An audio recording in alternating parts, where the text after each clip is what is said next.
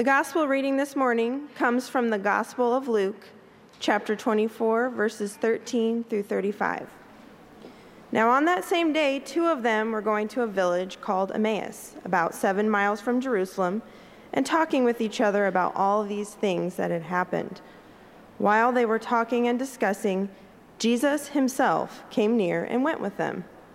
But their eyes were kept from recognizing him, and he said to them, "What are you discussing with each other while you walk along?" They stood still, looking sad. Then one of them, whose name was Cleopas, answered him, "Are you the only stranger in Jerusalem who does not know the things that have taken place in these days?" He asked them, "What things?" They replied, "The things about Jesus of Nazareth, who was a prophet, mighty in deed and word before God and all the people, and how our chief priests and leaders handed him over to be condemned to death and crucified him. But we had hoped that he was the one to redeem Israel. Yeah, and besides all this, it is the third day since these things took place. Moreover, some women of our group astounded us. They were at the tomb early this morning, and when they did not find his body there, they came back and told us they had indeed seen a vision of angels who said that he was alive. Some of those who were with us went to the tomb and found it just as the women had said, but they did not see him." Then he said to them, "Oh, how foolish you are, and how slow of heart to believe all the prophets have declared. Was it not necessary that the Messiah should suffer these things and then enter into glory?" Then, beginning with Moses and all the prophets, he interpreted to them the things about himself and all the scriptures. As they came near to the village in which they were going, he walked ahead as if he were going on. But they urged him strongly, saying, "Stay with us, because it is almost evening and the day is now nearly over." So he went in to stay with them. When he was at the table with them, he took bread, blessed it, and broke it, and gave it to them. Then their eyes were opened, and they recognized him, and he vanished from their sight. Then they said to each other, "Were our hearts not burning within us while he was talking to us on the road, while he was opening the scriptures to us?" That same hour they got up and returned to Jerusalem, and they found the 11 and their companions gathered together. They were saying, "The Lord has risen indeed, and he has appeared to Simon." Then they told what happened on the road and how he had been made known to them in the breaking of the bread. This is the word of the Lord.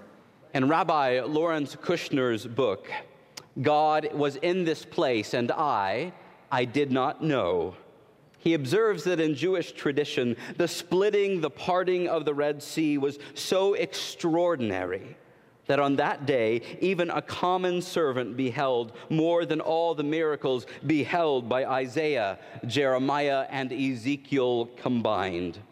And Kushner goes on to detail one Jewish legend that tells of two Israelites, Reuben and Simon, who had a different experience. Apparently, the bottom of the sea, though safe to walk on, was not completely dry, but a little muddy like a beach at low tide. Reuben stepped into it and curled his lip. "What is this muck?" Simon scowled. "There's mud all over the place." "This was just like the slime pits of Egypt," replied Reuben. "What's the difference?" complained Simon. "Mud here, mud there, mud everywhere. It's all the same." The story then closes with these words. "And so it went for the two of them, grumbling along all the way across the bottom of the sea. And because they never looked up, they never understood why on the distant shore everyone was singing those great songs of praise. For Reuben and Simon, the miracle never happened." It's strange that we can miss something so grand or obvious, especially when that something is right in front of our faces. When we lived in Boston, there was a large park near our home, and it seemed like at least once a month we'd see a giant banner advertising one fantastic event after another. The only problem is that we seem to always see the giant banner the day after, or even the hour after the event had already ended. Sometimes we overlook signs large and small. We can be so busy thinking about our own priorities that we don't take stock of the frown or the smile on the face of someone that we love and care about. We can close our eyes to pain, tragedy, and violence because sometimes we just don't want to see things so clearly and fully. And we can refuse to make time in our schedules and day planners for the people and the places that matter. After all, we're busy and we have enough to be excited about on our own before paying attention anywhere else. I think it's interesting to think about the idea of vision in Scripture. In the Old Testament, the prophet Isaiah talks about those who have eyes to see, but not the eyes to perceive, to understand. In the same way, Ezekiel chapter 12, verse 2 talks about those who have eyes to see, but who do not see. Luke and the other gospel writers make a lot about sight. And put another way, the Gospels focus a lot on what a kingdom of God optic should look like. How should a follower of Jesus Christ use his or her eyes? What or who should they see? And then more importantly, how does seeing lead to perceiving and knowing? And how does knowledge make a difference in our actions, in our attitudes, and in our loves? In chapter 19 of Luke's gospel, Jesus looks up into a tree and he sees Zacchaeus. It's a funny story, but it teaches us that sometimes we need to be a people who see those who are stranded in one tree or another. I remember hearing a while back that children are remarkably adept at spotting security cameras in malls. Psychologists observe that adults are usually so focused on where they're going and what they're purchasing that things like cameras and other people in high traffic areas can easily be out of sight and out of mind. I love that Jesus talks about noticing people in a crowd. In Luke chapter 5, some friends get a hole-in-the-roof idea, and Jesus looks up and sees a group of friends lowering a paralyzed man down through the roof. Luke tells this story, reminding us that even in a crowd, we need to remember that there will be times when we need to direct our attention to those who can't make it through the door. But it's not just up, it's down too. Jesus looks down in Luke chapter 7 to the woman washing and anointing his feet. And Jesus hovers over a deathbed in Luke chapter 8, and staring down death, he holds the hand of a little girl, saying to her, "Child, get up." I wonder, if you saw like Jesus, what would be different in your life? I think this is a lesson the gospel writers are desperately trying to teach us. I love that the gospel writers often tell of Jesus healing the blind. Let me be clear. I believe that Jesus really did restore sight to those who were blind. But I also think that Jesus restoring sight functions as a critical metaphor for the gospel writers. One of my favorite stories in the New Testament comes when Jesus puts saliva on his hands and touches the eyes of a blind man in Mark chapter 8. I love that when he first opens his eyes, Jesus asks him what he sees, and the man replies, "I can see people, but they look like trees walking." And so Jesus touches the man's eyes again, and Mark tells us, and then he saw everything clearly. At least for me, a part of the reason that this story is so powerful is because it speaks to our inability to see straight in a world that sometimes tells us to focus on the wrong sorts of things. Sometimes we blur our own vision. Seeing rightly is at the heart of what Jesus longs for the crowds, for the religious leaders and his disciples to be able to do. Jesus and the gospel writers are begging us to see in a world where it can be far too easy to shut our eyes. Have you ever thought about that moment when the disciples are in the garden in Luke chapter 22. Right before Jesus is betrayed, arrested, and crucified, Jesus says to his disciples, "Why are you sleeping? Get up." In other words, pay attention. There are some big moments coming, and you need to see. You need to understand the difference that resurrection makes. You need to see and understand how to look at God and your neighbor. I like how David Jeffrey puts it when he gets to Luke 24, the sermon text for this morning. He writes, "Here at the end, as everywhere else in the gospel, we see Luke pointing to the crucial difference between seeing and understanding, between seeing Jesus and grasping his identity." Beginning in Luke chapter 24, verse 13, we find a story of two people walking on the road to Emmaus. Beginning in verse 14, we read that these two are talking with each other about all these things that had happened. In short, the word was getting out that the Messiah who was crucified is now alive. Jesus had overcome the violence and the cruelty that had been thrust upon him. Life had been rekindled.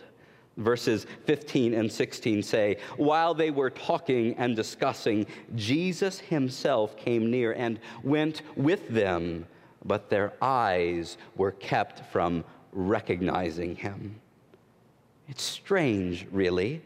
Overwhelmed with emotion, talking, and excitement, these two don't have the wherewithal to recognize the risen Lord. The embodiment of hope is the very one walking with them.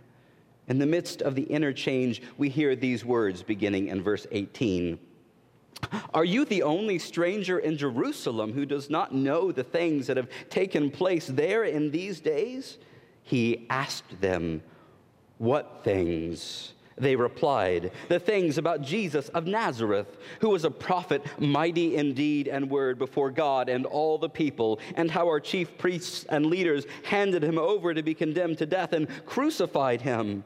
But we had hoped that he was the one to redeem Israel. Yes, and besides all of this, it is now the third day since these things took place. Moreover, some women in our group astounded us. They were at the tomb early this morning, and when they did not find his body there, they came back and told us that they had indeed seen a vision of angels who said that he was alive."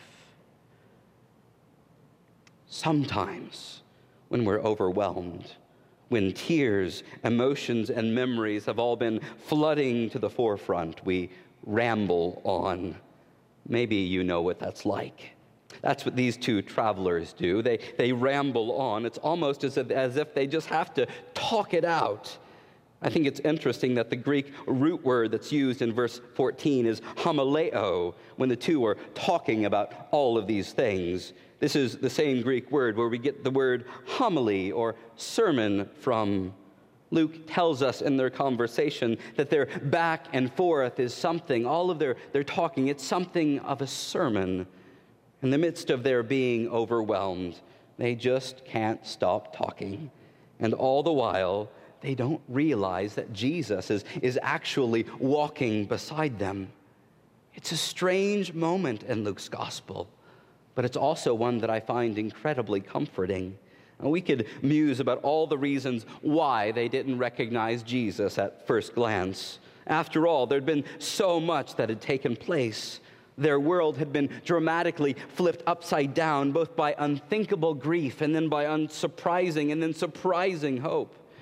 I wonder if these two were looking at the ground, and perhaps their eyes were darting as they spoke. They've certainly heard that Jesus is now alive, but their eyes seem preoccupied with their own frantic thoughts. Well, the dramatic humor is even intensified when they're talking about all of these things that they've heard, only for Jesus to ask, "What things?" If you're the filmmaker directing this scene, what camera angle would you use? Would it be a wide shot? Or would you zoom in and focus on the traveler's eyes? What would be in the frame? Or if you were a painter, how would you capture this journey on the way to Emmaus? Beginning in Luke chapter 14, verse 30, we read, "When he was at the table with them, he took bread, blessed it, and broke it, and gave it to them. Then their eyes were opened, and they recognized him." In the end, it isn't until these two travelers actually sit down at the table that everything comes into focus. It isn't until then that they realize that Jesus has been with them all along. In a strange way, I love that there is this gap in Luke chapter 24, a time when those close to Jesus fail to see him. Sometimes we can't see straight. Sometimes we fail to recognize that there is a word of hope in the hard places, during the confusing times, and when we're just trying to make sense of it all, when we feel overwhelmed by questions of why or how long. Luke reminds us to focus on the implications of resurrection life. In these moments, we too can come to the table for clarity. I love the words of Luke Timothy Johnson on this passage, who notes that Luke combines the elements of a recognition story with a sensitivity to a genuine human emotion. I wonder this morning, is there anything getting in the way of us seeing the world as we should? Have we cultivated habits of forgetfulness, distraction, or self-absorption? The prophets and Jesus spoke a word that is still incredibly relevant. It's one thing to have eyes to see, but it's another matter entirely to perceive rightly in a world that closes its eyes to all sorts of people and situations. In Luke's account, the moment of recognition doesn't happen while they're traveling on the road. Later, in Luke 24, verse 32, those who had been on the road with Jesus said, "Were not our hearts burning within us while he was talking to us on the road, while he was opening Scripture to us?" It's interesting. They didn't see Jesus during the sermon or when he was opening the Scriptures. In retrospect, the journey might have prepared them to see, but it wasn't until they actually sat down at the table that they recognized Jesus for who he was. This is, in fact, the very moment that is portrayed in the painting behind the baptistry. The acclaimed artist Charles Nagel was in his early 80s when he completed the painting. The title of the painting is simply "The Recognition." Legend has it that Mr. Nagel painted the face of Jesus 26 times before putting down his brush. I've been enamored this week by the thought of Mr. Nagel, a prominent artist coming to Peachtree and sitting in the very pews where you are today. When Nagel was 35 years old, a display of his works ran for 13 years at the National Gallery of Art in Washington, D.C. When Mr. Nagel was almost 40, the New York Times wrote, "Mr. Nagel does not seem to be in an experimental stage. He has evidently found what he wants to do, and now he is directing his energies and talents toward perfecting himself on those lines." But then, in the final years of his life, he portrayed this scene based on Luke chapter 24. This scene, this altogether incredible moment, is so powerful because it reminds us of all the other moments in the Gospels when the blind are given sight. The recognition that was doubted and questioned and mocked and spat upon is beheld by his disciples in this very moment when they come to the table. I love the fact that you can't look to the communion table today without seeing this painting that attempts to capture that very moment of recognition.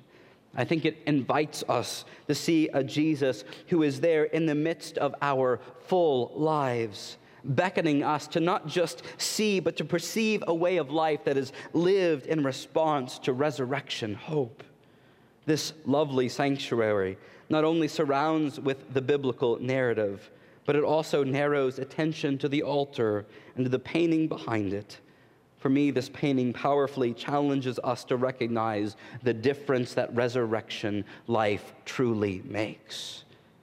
At this time this morning, we're going to follow in the order of Luke. You've heard a sermon. Scripture has been opened, and now we journey together to the table to eat and to drink as a community that needs to see. May you find or regain your sight at the Lord's table today. May we all open our eyes to the people who matter the most. May we open our hearts not just to see, but also to perceive and respond with all that we are. May today be a day of recognition.